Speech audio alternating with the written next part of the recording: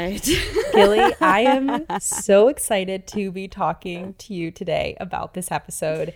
It is Friday morning. We both slept in. Yes. We're in the same time zone. Have you had your morning coffee or latte I had my yet? tea.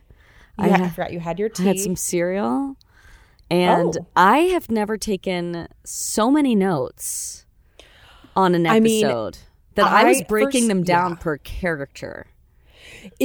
We have so much to talk about. I even made us a little kind of agenda because I don't want us to miss anything. Good. Can I give you a cold read statement? What's your cold read? I don't think Che knows what comedy is. And who the fuck mails a hard copy photo print all the way from Japan? And that's covering 2 of the talking points. Che's horrific stand-up and Stanford as a Shinto Japanese monk. 2 of the worst pieces of writing possible. And then did LTW have a miscarriage? But they just can't say it. They can't say miscarriage, nor can they say abortion. Okay. Why did they bring it up in the first place if they were just going to miscarry the baby? I don't get it. That's one of my talking points, and we can really get into it. My biggest issue was the fact that they didn't even use the word abortion, especially in this landscape in which we should be able to talk about it. I know. And they can talk about, basically guys bottoming and all these other things, and yet they can't say the word abortion or miscarriage. Or miscarriage. Okay. We have a lot of people. Guys, welcome to the Mirandas. This is season 2, episode 10 of And Just Like That. And we have a doozy of an episode today. We are going over The Last Supper, part 1. This is the episode before the season, maybe the series finale.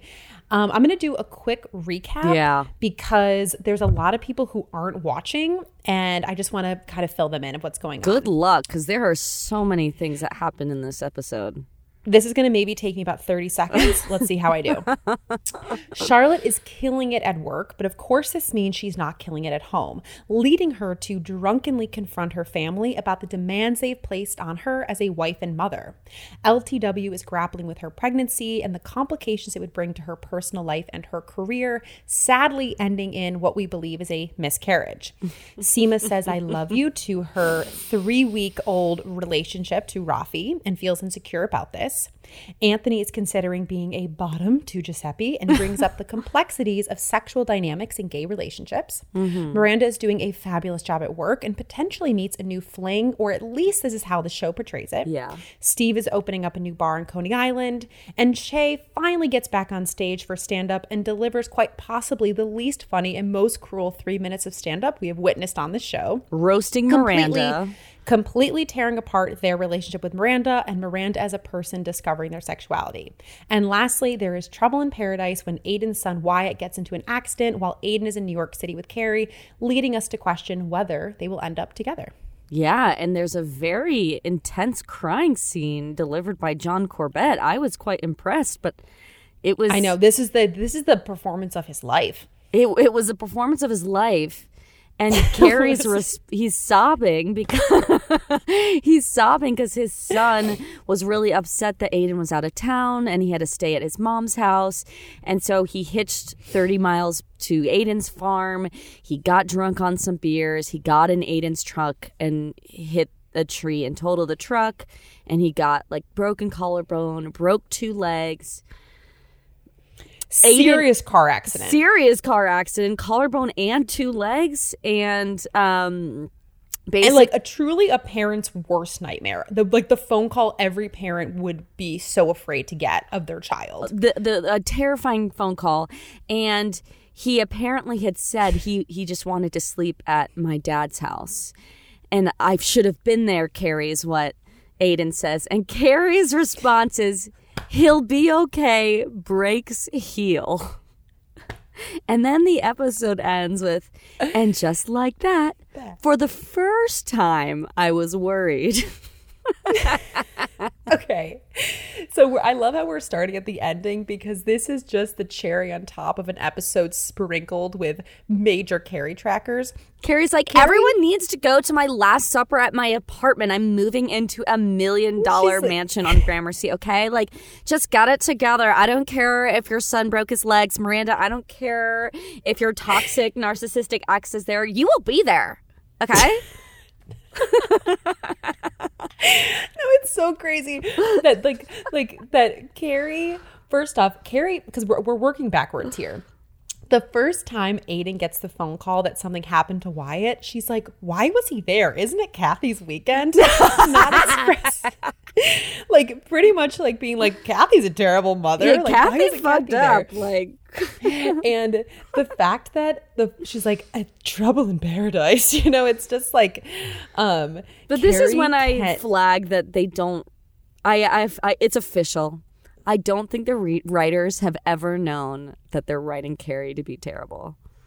Yes. This episode completely solidified that the writers do not understand how much of a terrible person Carrie is. I mean, Shay's more of an asshole than Carrie. Oh, Shay's a villain. Yeah. But Carrie is, this episode was frightening how just absolutely unsympathetic, like with lack of empathy. Yes. And we're going to get into it because I have a long list of things I want to cover with I have 5 or 6 Carrie trackers. Oh. Obviously, the reaction at the end with Aidan. And again, we kind of knew the last episode that Wyatt was this thing that was going to be trouble for Carrie and Aidan. Carrie is probably in her head who's just like, fuck this fucking little kid, just like absolutely hates this child. But first off, Aidan having a 14-year-old, this kid obviously has behavioral issues. I believe he's potentially autistic. I know you mentioned he's dealing that. with some things.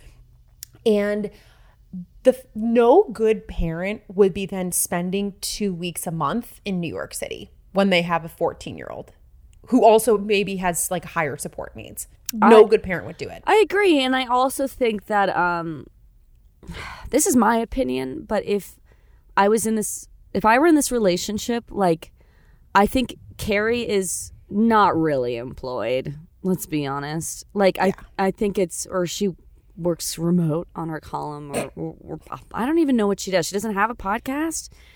She just like goes to lunch. That's And she hates that she's called out. She's like, we're ladies at lunch.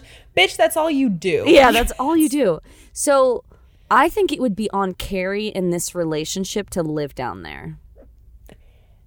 Gilly, absolutely. And Carrie even calls it out. She's like, oh, we've got our city apartment. We've got our country house. No, he has a family of 3 children that lives in Virginia. Why don't you relocate your ass? You could buy a lot in Virginia. You could have a whole fucking compound down there instead of that 4-bed, 3-bath in Gramercy. But I think this is indicative of like high-powered entertainment individuals like SJP, I would imagine, who just have staff like raising kids. Like, why does Miranda have no idea that Steve is opening a bar or a restaurant, whatever it is, up in Coney Island that her son is working at? Why does she not know that?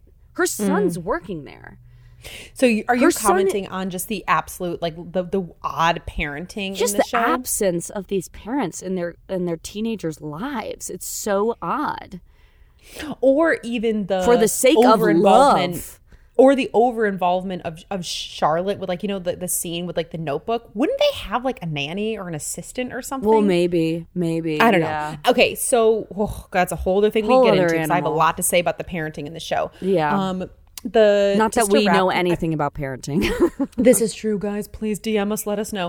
But with Aidan and Carrie, I mean, where do we see this going, Gilly? Because this is definitely trouble in paradise, but the sneak peek for next week looks like he's throwing rocks at her goddamn window again. And he's like, I've always loved you, Carrie. Well, I was going to say the only thing that really stood out for me in the sneak peek for next week is that, there's a a smartphone, an iPhone, like on the coffee table, and then it says Samantha, and it's buzzing. And so I'm curious about the involvement of Samantha, or if Samantha's going to be like, good luck, I'm so happy that you moved out of your one bedroom. Or like, what's her involvement? Like, I'm sorry to hear about you and Aidan. Like, what is her involvement? I don't know. I'm curious if Carrie will sell the apartment and then move down to Virginia. Like, is she going to finally choose Aidan over her own life? I don't know. I don't blame Carrie for not wanting to do that. That's a big ask. But I don't know what's going to happen with Carrie and Aidan. I just think in life, like, Carrie said something. Actually, you know what? We're just going to hop right into it. We're kind of all over the place. I know you had an agenda, but we're going. Carrie says, quote, if you feel love, run after it. And this is Carrie's advice to Seema at one point in the episodes. And I wanted to talk about this concept. Like, Carrie's verbatim saying, if you feel love, run after it. Wouldn't that mean that, like, she should be able to go all the way to Virginia the way she went all the way to Paris for Petrovsky and, like, or whatever, the Russian or whatever his name is? Yeah, like... I mean, sure. I think Carrie writes about things in theory, but is not able to apply it anything in her life. It's like only if it's convenient for her and if it's gonna like yield some like guaranteed result. I mean, maybe this is Carrie after losing big and realizing that life is so short and being able to give this advice like life's too short, go after what you love. That would be the true way to end Sex in the City. That would be the true kind of ultimate culmination of this entire franchise, is that she moves to the country and like retires with the love of her life. Like, yeah, I think that could be really nice. But God, the real estate. What is she going to do with that apartment? Sell it? Flip it? Put laminate flooring in, make it all gray. Total flip, like a terrible flip. Yeah, buy like... I made some updates. Yeah. Well, I don't know. I mean, she could just, whatever. She could just hold on to the apartment or whatever. So please let us know. I love reading people's predictions. Like, I put something on Instagram. Because, like, I love that this is the Last Supper, right? Last Supper Part 1 and 2, the promo photo of the Last Supper. So heavy. And I did something where I was like, because, you know, in the Last Supper, the picture of Judas, like Judas is in the Last Supper. So I messaged, I was like, who is Judas? And I think Erica messaged back that it's like Samantha is Judas or something. It's amazing. Samantha's coming back. But I believe in the picture of the Last Supper, and I looked at this with Audrey. Yes. Che is Judas. And I mean, yeah. I hope so. So in the Last Supper, and people, please look into this. I'm not an art historian nor a religious person. I'm not a theologist. I'm not a theologist. I think Che is where Judas is in the I like picture. It. I like it a lot. So that might be my theory because, Gilly, we've got to talk about Che. But you know who, sorry. What? Tell me. Who really is Judas? Carrie? Carrie.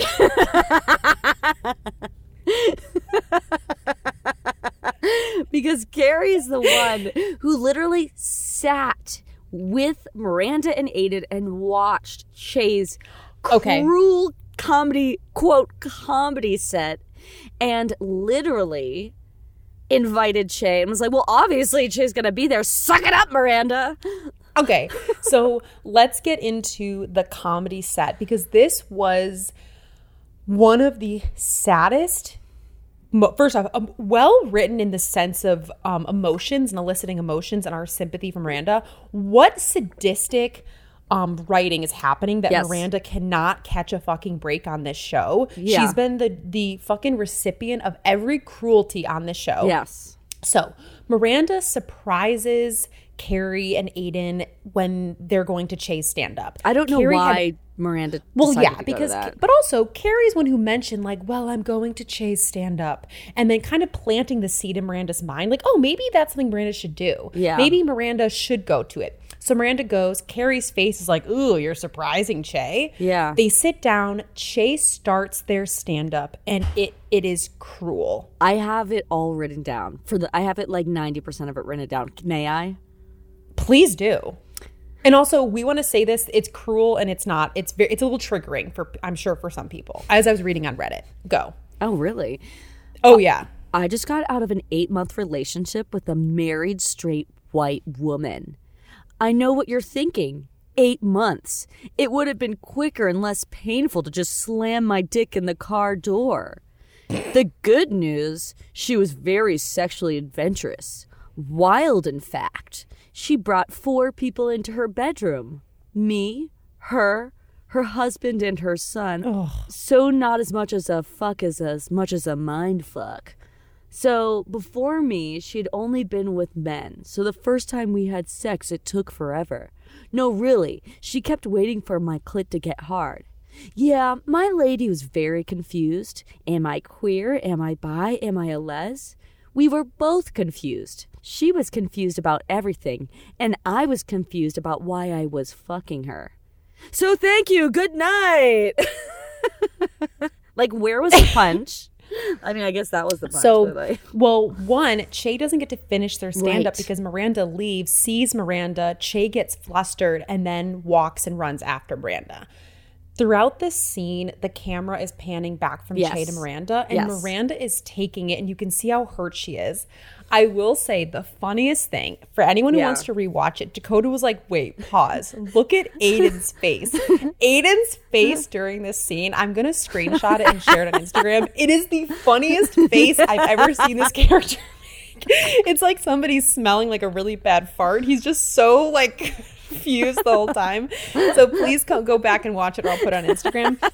So the Aidan's and obviously Aidan and Carrie, they're not laughing, clearly. No. But one, I think that Carrie should have gotten up immediately after Miranda left. Yeah, I agree. 100% she should have gotten to go see Miranda. Even if that Yeah, fucked with the 100%. writing about Carrie Che Tucker. not being able to confront Miranda, they could have written it as Carrie runs after, then gives Che and Miranda space to talk. Regardless, one, if Samantha had been there, she would have heckled Che and had Che stop. Okay? Baby, you are right.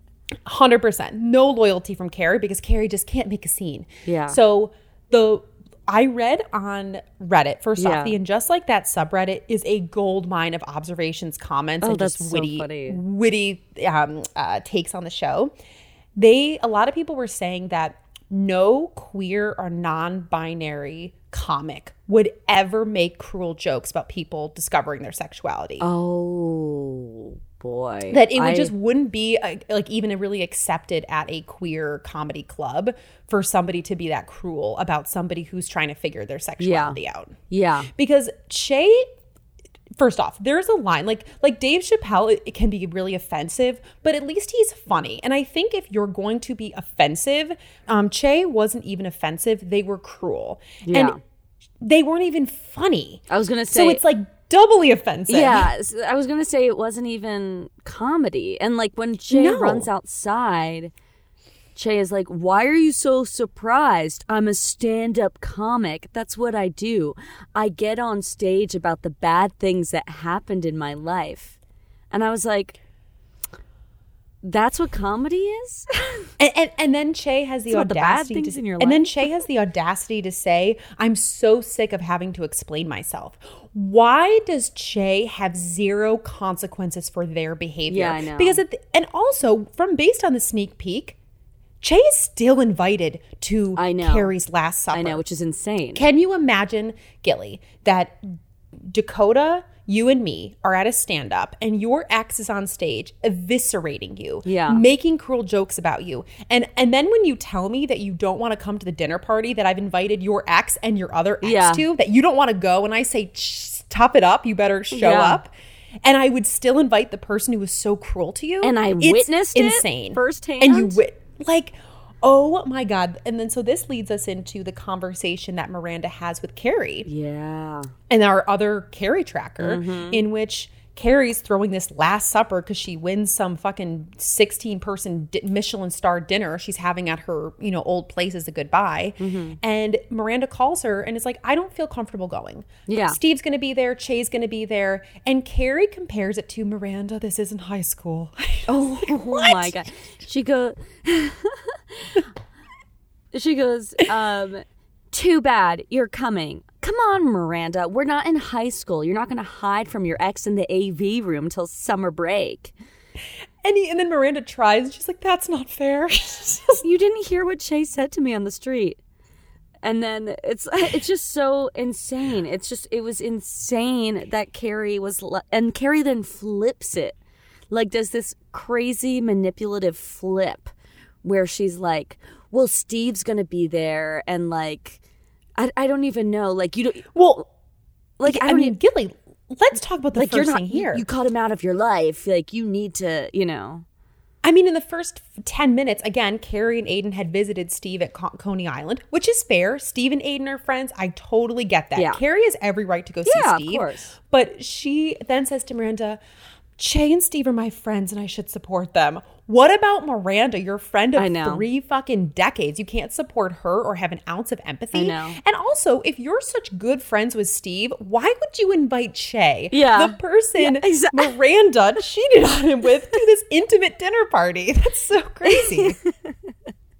Well, did you see him in the shot? I was trying to see who was. Yes, Steve is there. This is absolutely nuts. You're so right. I didn't even think about like, oh, I'm gonna like everyone in the infidelity was just invited. Like, what?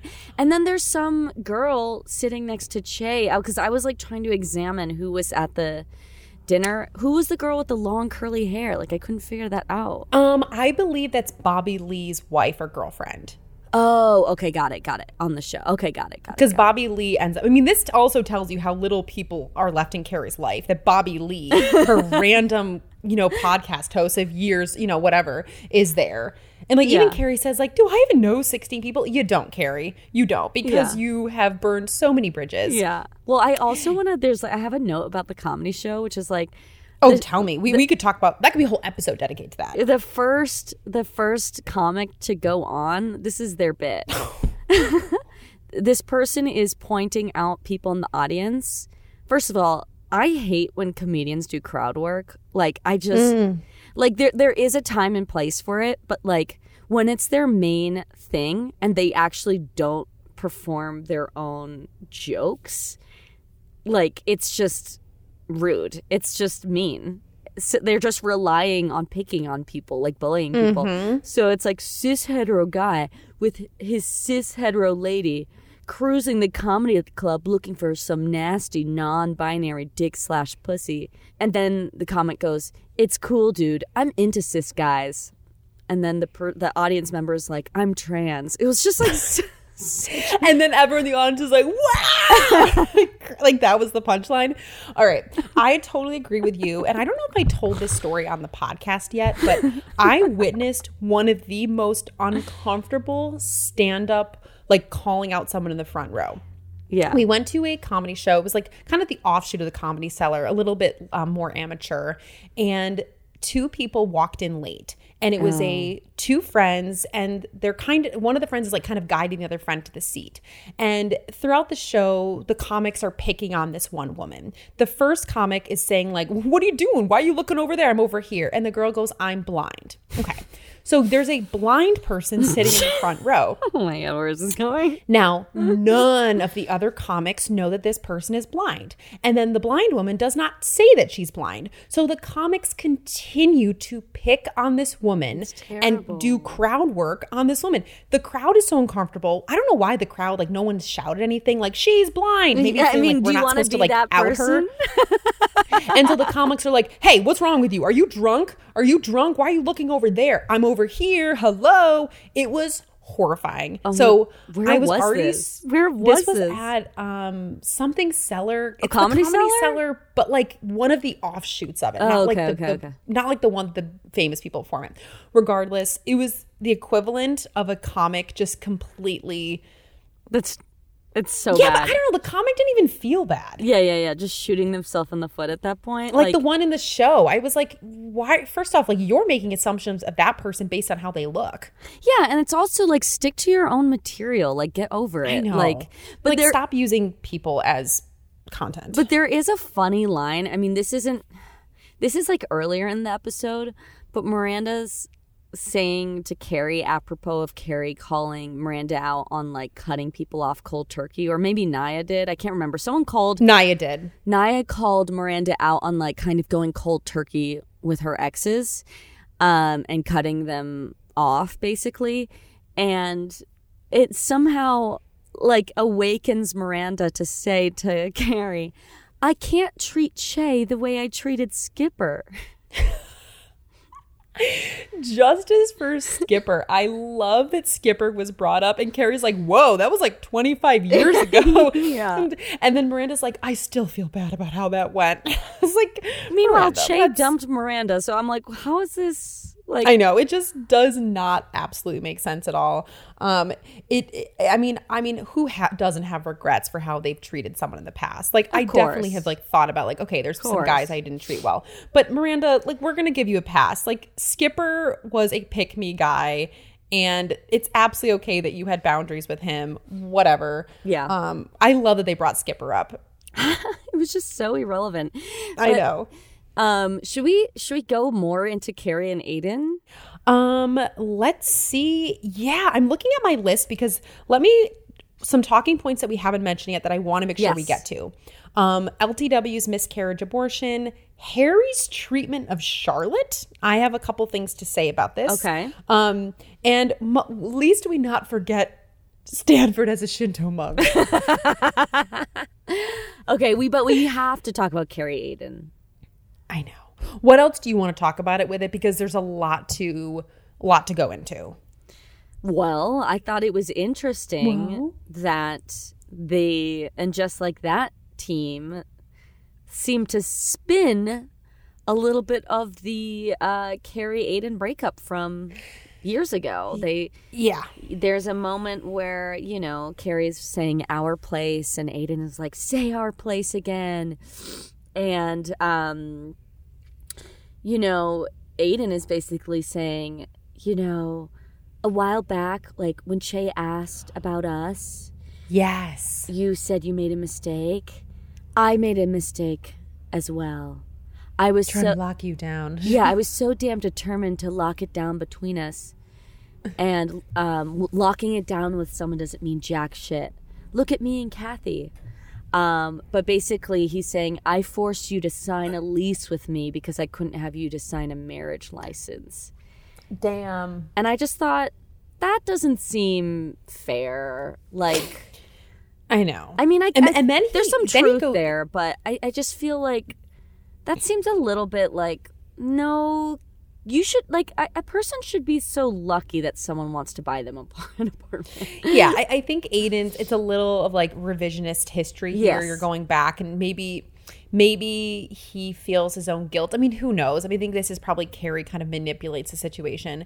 But he also then, talks about his fear of reason for not going into the apartment, and is like, I thought it'd make me mad at you all over again. Yeah, he was afraid of that. Yeah, he's afraid. And he also, I mean, he has a lot of unresolved shit. I mean, talking about her stupid dinner party, she's like, I have one seat open if you'd want to go. He's like, I'm never going back in there. I'm like, damn, like, you are stubborn. She's selling this apartment basically to appease you. Bought this new apartment again to appease you and your children, and you can't show up for the dinner party. At least now he definitely can't because of Wyatt. Right? Like, the stubbornness, my God. Yeah. So Gilly, I don't know. There's a couple ways that Aidan can Carrie go. Carrie, the series really ends with Carrie moving to Virginia, which I think I actually would respect it. I would have some more respect for Carrie. I don't think that's going to happen. I don't think it's going to happen either. I don't think they're going to end this season that way. I think they're going to end us on a cliffhanger between Carrie and Aidan. I think that's the only way. Yeah. And that they're going to try to do season 3. Now, if they do try to do season 3, they're going to try to, like, culminate Carrie and Aidan, like, I would hope, into being a real deal thing. But I would love, if, I know this is crazy, but maybe there's a chance that Kim Cattrall would actually come back for season 3. God, I don't know. Since it ends with that phone call. I don't know. Yeah, let's see what the phone call is. That would be insane. Based on what Carrie is wearing, the phone call happens right after she gets the phone call from Aidan talking. Carrie is wearing the same sweatshirt and skirt so I think the call happens pretty quickly in the last episode. Okay. Maybe she's like, I can't make your dinner party. I know I was the last time. No, I mean, who knows what that call's going to be. I'm so curious how they filmed it. Like, I bet Kim Cattrall's like, I won't be in the same room as her. So it's like kind of like a like. Do you think Kim she's was even just on doing screen, her lines, or do you think it's just her voice? No, I think it's just her voice. Yeah. Hey, maybe she does show up at the dinner party. That would be crazy. And she is Judas who pops in. It would be. Oh my God! But I think I was just thinking as I was drifting to sleep last night. I was just thinking, just for like argument's sake. If Kim Cattrall came back in season 3, the viewership would be bananas. The thing is, I think Kim Cattrall, similar to Aidan not going into that apartment, she's like, it's all bad. I'm never going in there. like she is like, it's all, I'm not doing it. I'm afraid I would lose my shit on you, SVP. I mean, like, exactly. Aidan and Che are so similar. I mean, Aidan and Samantha. Let's get into Stanford as a okay. Shinto all right. monk. So for those of you who are not watching, Anthony goes over to Carrie's place, one, to talk about him questioning the sexual dynamics in his new relationship. And we find out that Anthony has never been a bottom. Yeah. I am not in the gay community. I don't know enough about this. I was kind of shocked. I thought like maybe he's been having sex with men for so long. I kind of just assumed. From what I've heard, there are hard and fast tops, hard and fast bottoms, and then people who are interchangeably whatever. And maybe the show this episode depicted it that, you know, Gen Z or like the younger generations are interchangeable. And it was really, it was an interesting conversation. I like that they had it on TV. One, you don't see a lot of sex of men like that on TV where they're talking about the dynamics between each other, not on a typically like heteronormative show. So interesting conversation. I'm curious where this is going to go. Carrie, whatever. Anthony comes over to talk about that. Then Carrie's like, well, I have some news. Like Stanford, you know, sent me some snail mail. And Carrie like gets this like manila envelope with a letter and a photo, and she tells Anthony, you know, Stanford is back in Japan. His TikTok client fired him. He's in Kyoto, and he was inspired by the geishas and is now a Shinto monk. Okay. Well, this is my ancient scroll, which we already called out, which was mailing a freaking photo print. Well, I mean, the Shinto monks, they probably can't use the computers or something. Bullshit. I mean, I don't know. Bullshit. I mean, first off, I have a couple, like, I was in Japan recently, so I'm pulling I've been to Japan once. Mm-hmm. There is no way in my entire time in Kyoto, I did not see a single white person working once. We saw one white person. He was in a cafe in the train station. That was it. And he spoke fluent Japanese. There is no way. The Shinto religion is open to all denominations and races and whatever. Not in Japan. Not in Japan. How bad is this writing? This is so bad. I understand that Big died, and they're like, oh, we can't have another main character die, even though this actor did die in real life. Why not? They're all in their 50s, 60s, and 70s. People are dying. This is part natural course of life. More realistic if he moved to Kyoto and became a Shinto monk. They're like, how is that more realistic? That is so insane. Well, I just thought it was such a. Okay, I get it. Like Stanford, played by Willie Garson. Willie Garson? Yeah. Stanford, played by Willie Garson, died, a year and a half ago from cancer. I just don't know why they didn't have a storyline being like... I truly thought that Carrie was going to open the snail mail and be like, Stanford is terminally ill or something like that. That would make more sense. I don't know. And I understand that they're saying, like, he's in a higher plane. He's at peace now. But I'm like... It's kind of cruel, though, that Stanford just left without telling Anthony anything except writing him a letter that he's going to Japan with his TikTok client. And then now is like, Anthony, you can have my apartment and all my possessions. I have no attachments now, but I leave them with love. And Anthony's like, wow, that's sweet. They no longer serve me. I let them all go with love. I was like, that doesn't sound like love to me. They no longer serve you. And for Heather made the funniest comment. She's like, that poor intern who had to Photoshop that photo of him as a Shinto monk. All I have to say is I died because it showed the photo of Stanford as a Shinto monk, and I was like, that is the worst Photoshop ever. And then Anthony is like, basically was like, what is that, photoshopped? And I was like, oh my God, that's so funny that they're actually talking about bad Photoshop. And Carrie's like, no, it's real. Well, the thing is, if this actor wasn't dead, we would do some like funny Photoshops. But like out of respect for this person, like I thought it was like such a terrible ending. Like this is the last vision of him on the show is poorly Photoshopped as a Shinto monk. Like this is cut terrible. Out like construction paper and like slapped on a Shinto monk's body. Also, what is the visa process with becoming a Shinto monk? Like, because maybe I'll become one. Dakota and I love Japan so much. We were like, we want to move to Japan. Like, and that's how we felt. Japan is amazing for tourists. It is notoriously so difficult to be a foreigner living and working there. I understand that like the Shinto monk world may be a little bit more like open and forgiving to those who don't speak the language, have ever understood the religion, or have any awareness of the Japanese culture. But this does not make sense. This just does not make sense. No, this is not Nepal. This is not some place like Japan is like, it's not that easy to become a Shinto monk there. The whole plot line is giving Kabbalah circa 2003. It's giving us Madonna's red bracelet. Like, yeah, like all the celebs who were like meditated for like 2 minutes, all of a sudden wearing like that red string bracelet and are like, I'm into Kabbalah. This is exactly it. Shame on the writers. I think this is a terrible way to end this character. I like that he's at peace. He's found, Stanford really struggled with who he was, how people saw him, his place in the world. And he just turned over all his assets to Anthony. Like, they no longer serve me. I'm like, that New York City apartment no longer serves you. Yeah. I don't know, maybe sell it and give the fucking revenue to your new community in Kyoto. Just like, I don't know. So ridiculous. And I love how Carrie just like downs a martini, the Cosmo. And Anthony's like, okay, sip, sip. And it was just so absurd. That was probably the funniest plot point. So funny. I think we got to talk about Charlotte and the double cameo of Alex Israel's artwork and Sam Smith buying an Alex Israel art piece.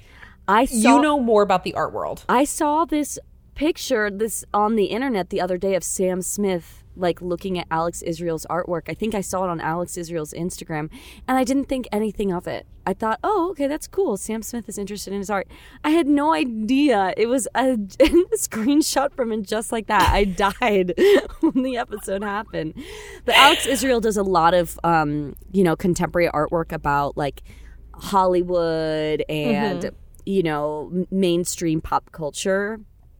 And the show really prides itself on having interesting artists. Yeah. I mean, even the painting in Carrie's apartment clearly is an important piece. I don't know who did that piece, but every time the camera pans into her apartment, they're like, look at the painting. Yeah. We know art. And so Alex Israel does this was really interesting. I can't remember the name of the gallery, but he did an interesting like video series where he interviews celebrities, but like very random ones, like Heidi Fleiss, who was, the notorious madam of Hollywood in the 90s or maybe 80s. So I thought it was actually really exciting scene that they had. And I was also so happy for Charlotte. Like, is that bad? Yeah. I was just like, yeah, she's killing it. Like, this seems like something that she would do in the old show. Charlotte was good at her job. Yes. And her leaving the job to be with Trey and be a mother was a point we questioned, and I think there was some judgment from the other characters on this show, rightfully so. Charlotte knew what she wanted. She left work. I love that the kids are older now. She needs to discover herself, get back to work. And we really see this tension in the show of like they never let women have it all. They basically have answered the question that women cannot have it all. If you're killing it at work, then things are going to be fucked up at home. For LTW, if you're killing it at work, guess what? We're going to throw a curveball and family's going to complicate it. So the show never really lets women have balance in this show. Unless you're Carrie, everything works out. Right. And exactly. Mostly. But all the other characters, which I think is a reality at times. Like we feel like, we're doing well here. This kind of suffers. I get it. The show never really lets women have balance. But for Charlotte, she goes back to work. She's killing it at work. She goes out with her coworkers. Good for her. But throughout this episode, she's being inundated with calls, texts. Lily has a problem. Rock forgets their notebook at school. And God forbid they can't have a consequence for forgetting something at home. Charlotte tries confronting Harry. Like, why should I get it? I'm the mother and you're the father. And Harry quickly is like, I'll get Rock the notebook. Yeah. Charlotte goes out, gets drunk, comes home, and her family is so frustrated with her. Like Lily says, you're gross. Rock is so appalled. Harry is frustrated. And Charlotte has this really amazing drunken confrontation. Dakota liked this scene. I liked the scene. I'm curious what the people thought. And Charlotte's point is, I was a person before you. I was a person. I wasn't just a wife. I wasn't just a mother. I was a person. Goes in and she's like, you all need to get it together. Yes. She should be able to go to work, have a life. I know she's still a mom, but whatever. Goes into her room, shuts the door, and then Richard Burton is the only one allowed in, the dog, which I love. I know. The dog is the only one who's not like... I know. I thought that was so cute. What did you think about this scene and the dynamic with Charlotte and her family? Well, I do think that, we were talking about parenting earlier as non-parents, but I do think that this is like a side effect of being maybe like a helicopter mom on some level, because she was I felt like she micromanaged her kids a little bit too much, or she was just so heavily involved that maybe they weren't as self-reliant. Like, Rock, go walk to a Walgreens and get a new notebook, or go home and get your notebook, or have the consequence of forgetting something, and that sucks. Yes, that really sucks. And but you mess up your presentation. Then you'll learn not to forget it. Yeah, exactly. So I think it's just... Yeah, but I thought it was, I think it's all very realistic that, it's put on usually like a mother to do a lot of the work in the home. Absolutely. And, Charlotte and Harry did have an agreement. Yeah. Harry works full time. Charlotte's job, although not compensated, she is the one keeping up the home, keeping up the children. Her labor is worth a lot, especially to Harry. They don't have hired help. Yeah. She's doing the job. If she was gone, Harry would have to hire 3 or 4 people to do what she did. Yeah. So, but the fact is, she said to Harry, I'm going to go back to work. You need to step up. Yes. And I think if a man or a father isn't used to being put in that position to step up, they've been spoiled too, and they don't really know how to handle it. 100%. So I get that there's going to be a grace period of figuring out how to fill this new role. Yes. I think for the money they have, 100%, they could get help in that. Yeah, house. they could get someone, could get help. But I also think on some level, her household kids are older. They're older. That's what I was going to say. They're teens. They should be able to function on their own. But I thought it was, I just thought it was a good depiction of Charlotte, just going back to doing what she loves and what she's really good at, and how the ship is sinking and it shows how much of a good mother she was. Maybe she was maybe did too much for everybody, but she was killing it as a mom in a lot of ways, and she was a good mom, and she is a good mom. But I think I'm sure a lot of mothers watching this, they are I am a person. I'm not just a wife. I'm not just a mother. Yeah. And I think for women who maybe don't have a work where they get to express that outlet of independence and success outside of their family, it's probably really challenging to feel that sense of accomplishment.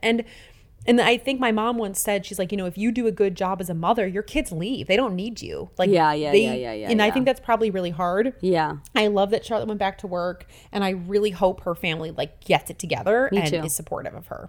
Me too. All right, Gilly, the LTW pregnancy situation. I'm very angry at this show right now. It was okay. So they bring it up that she's pregnant last episode naturally at an older age, just to immediately cancel it out by saying she bled out or something. Yes. So And that it's LTW past. is exactly like it's too late. LTW throughout this episode is wrestling with this pregnancy, right? It's terrible timing. Yeah. She even says to Charlotte, I thought I was past the babyhood. I guess Yeah. I'm still on the border of it. And she's really angry at her husband for not getting the vasectomy. He didn't do it. Yeah. She's kind of now the one. She even says, like, I take care of the kids now. What you don't help. Like, Yeah. you're not doing this. And why the show? And I know he even says, like, well, what do you want to do about it, right? Yeah, They're dancing around the word. Yeah. Why wouldn't they say abortion? 20 years ago, the show, they talked about abortion when Miranda was going to have one. Yeah. In this Carrie, landscape, too. when abortion rights are being stripped away from women, why the show wouldn't take the opportunity to say that this was a natural, okay decision? Not that LTW Yeah. had to have it. That's her right. But the fact that they could Yeah. talk about choice and that a woman of her age, when it's a high-risk pregnancy, Yes. it's not the right time, and an abortion would be an absolutely okay thing for someone to consider. Why didn't they say it? Well, and that's the thing. I don't understand why open up this can of worms to just immediately shut it. You know, if they think it's a can of worms, right? Like, if you know why I just didn't understand the purpose of. First of all, I was like I don't know. In my mind, I'm like, you're older. Like, yeah, just get an abortion. If this is bothering you so much, just go get an abortion. You know.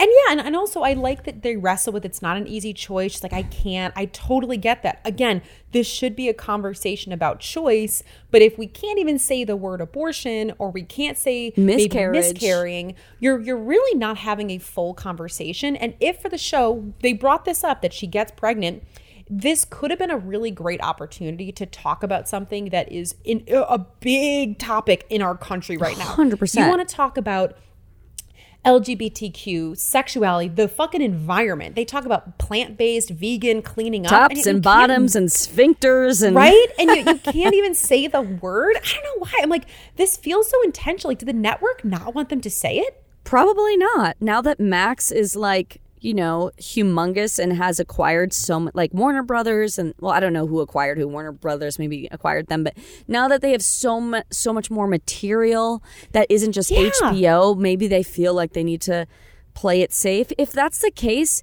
then why did you even bring up this plot point? Like, why was this even a thing?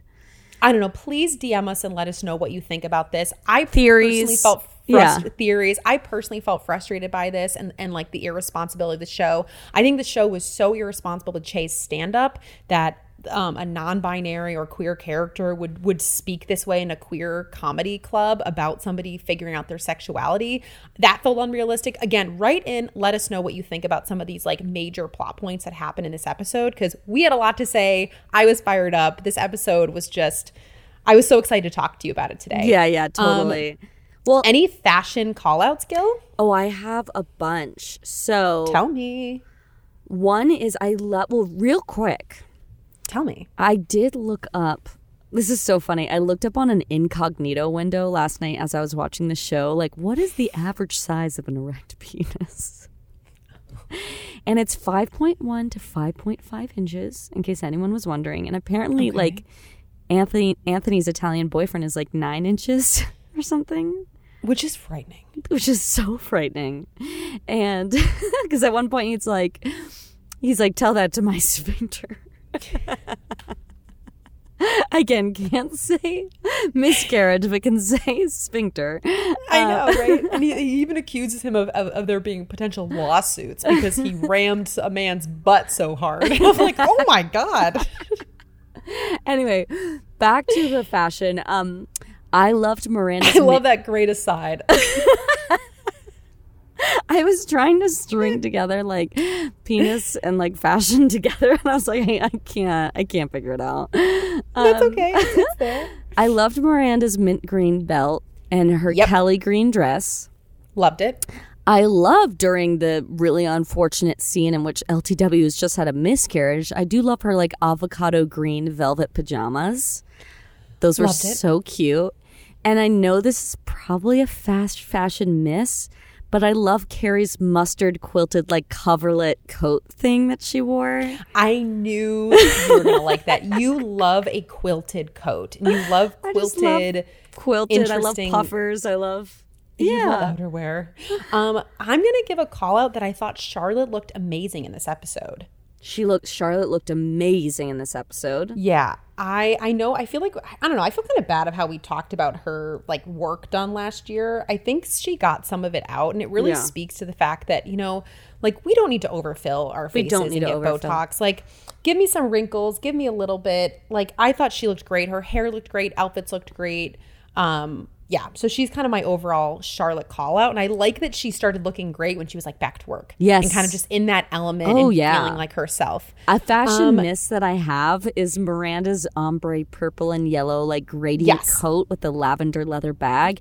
She looks like, in my opinion, too fashion forward for her like policy job or like whatever she's doing. I just thought it was like a little bit too. And she has like this like bright orange baguette with like a gold handle, and there's no way that Miranda would ever have that. Yeah. And I know sometimes I take the show too seriously, and I know that the show is fashion forward and they're excited about all the pieces they're getting, but this outfit just did not seem like Miranda at all, especially going to the UN. I know, and I did love your David Bowie call out last on Instagram because she really does look like David Bowie.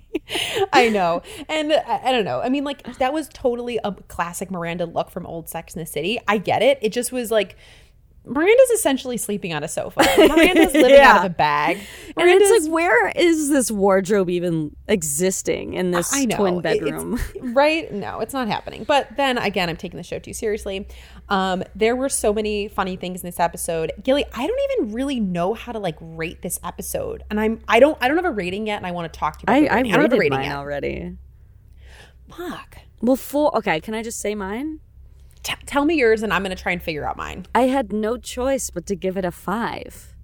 Okay, that's what I was leaning on too. I was going between 4.5 and 5. I'm giving it a 5 because, my God, there was so much to talk about, and I was glued to the screen. I was glued to the screen. I was typing the entire time. I was like a typist. I was like, quack, quack, quack, quack, quack.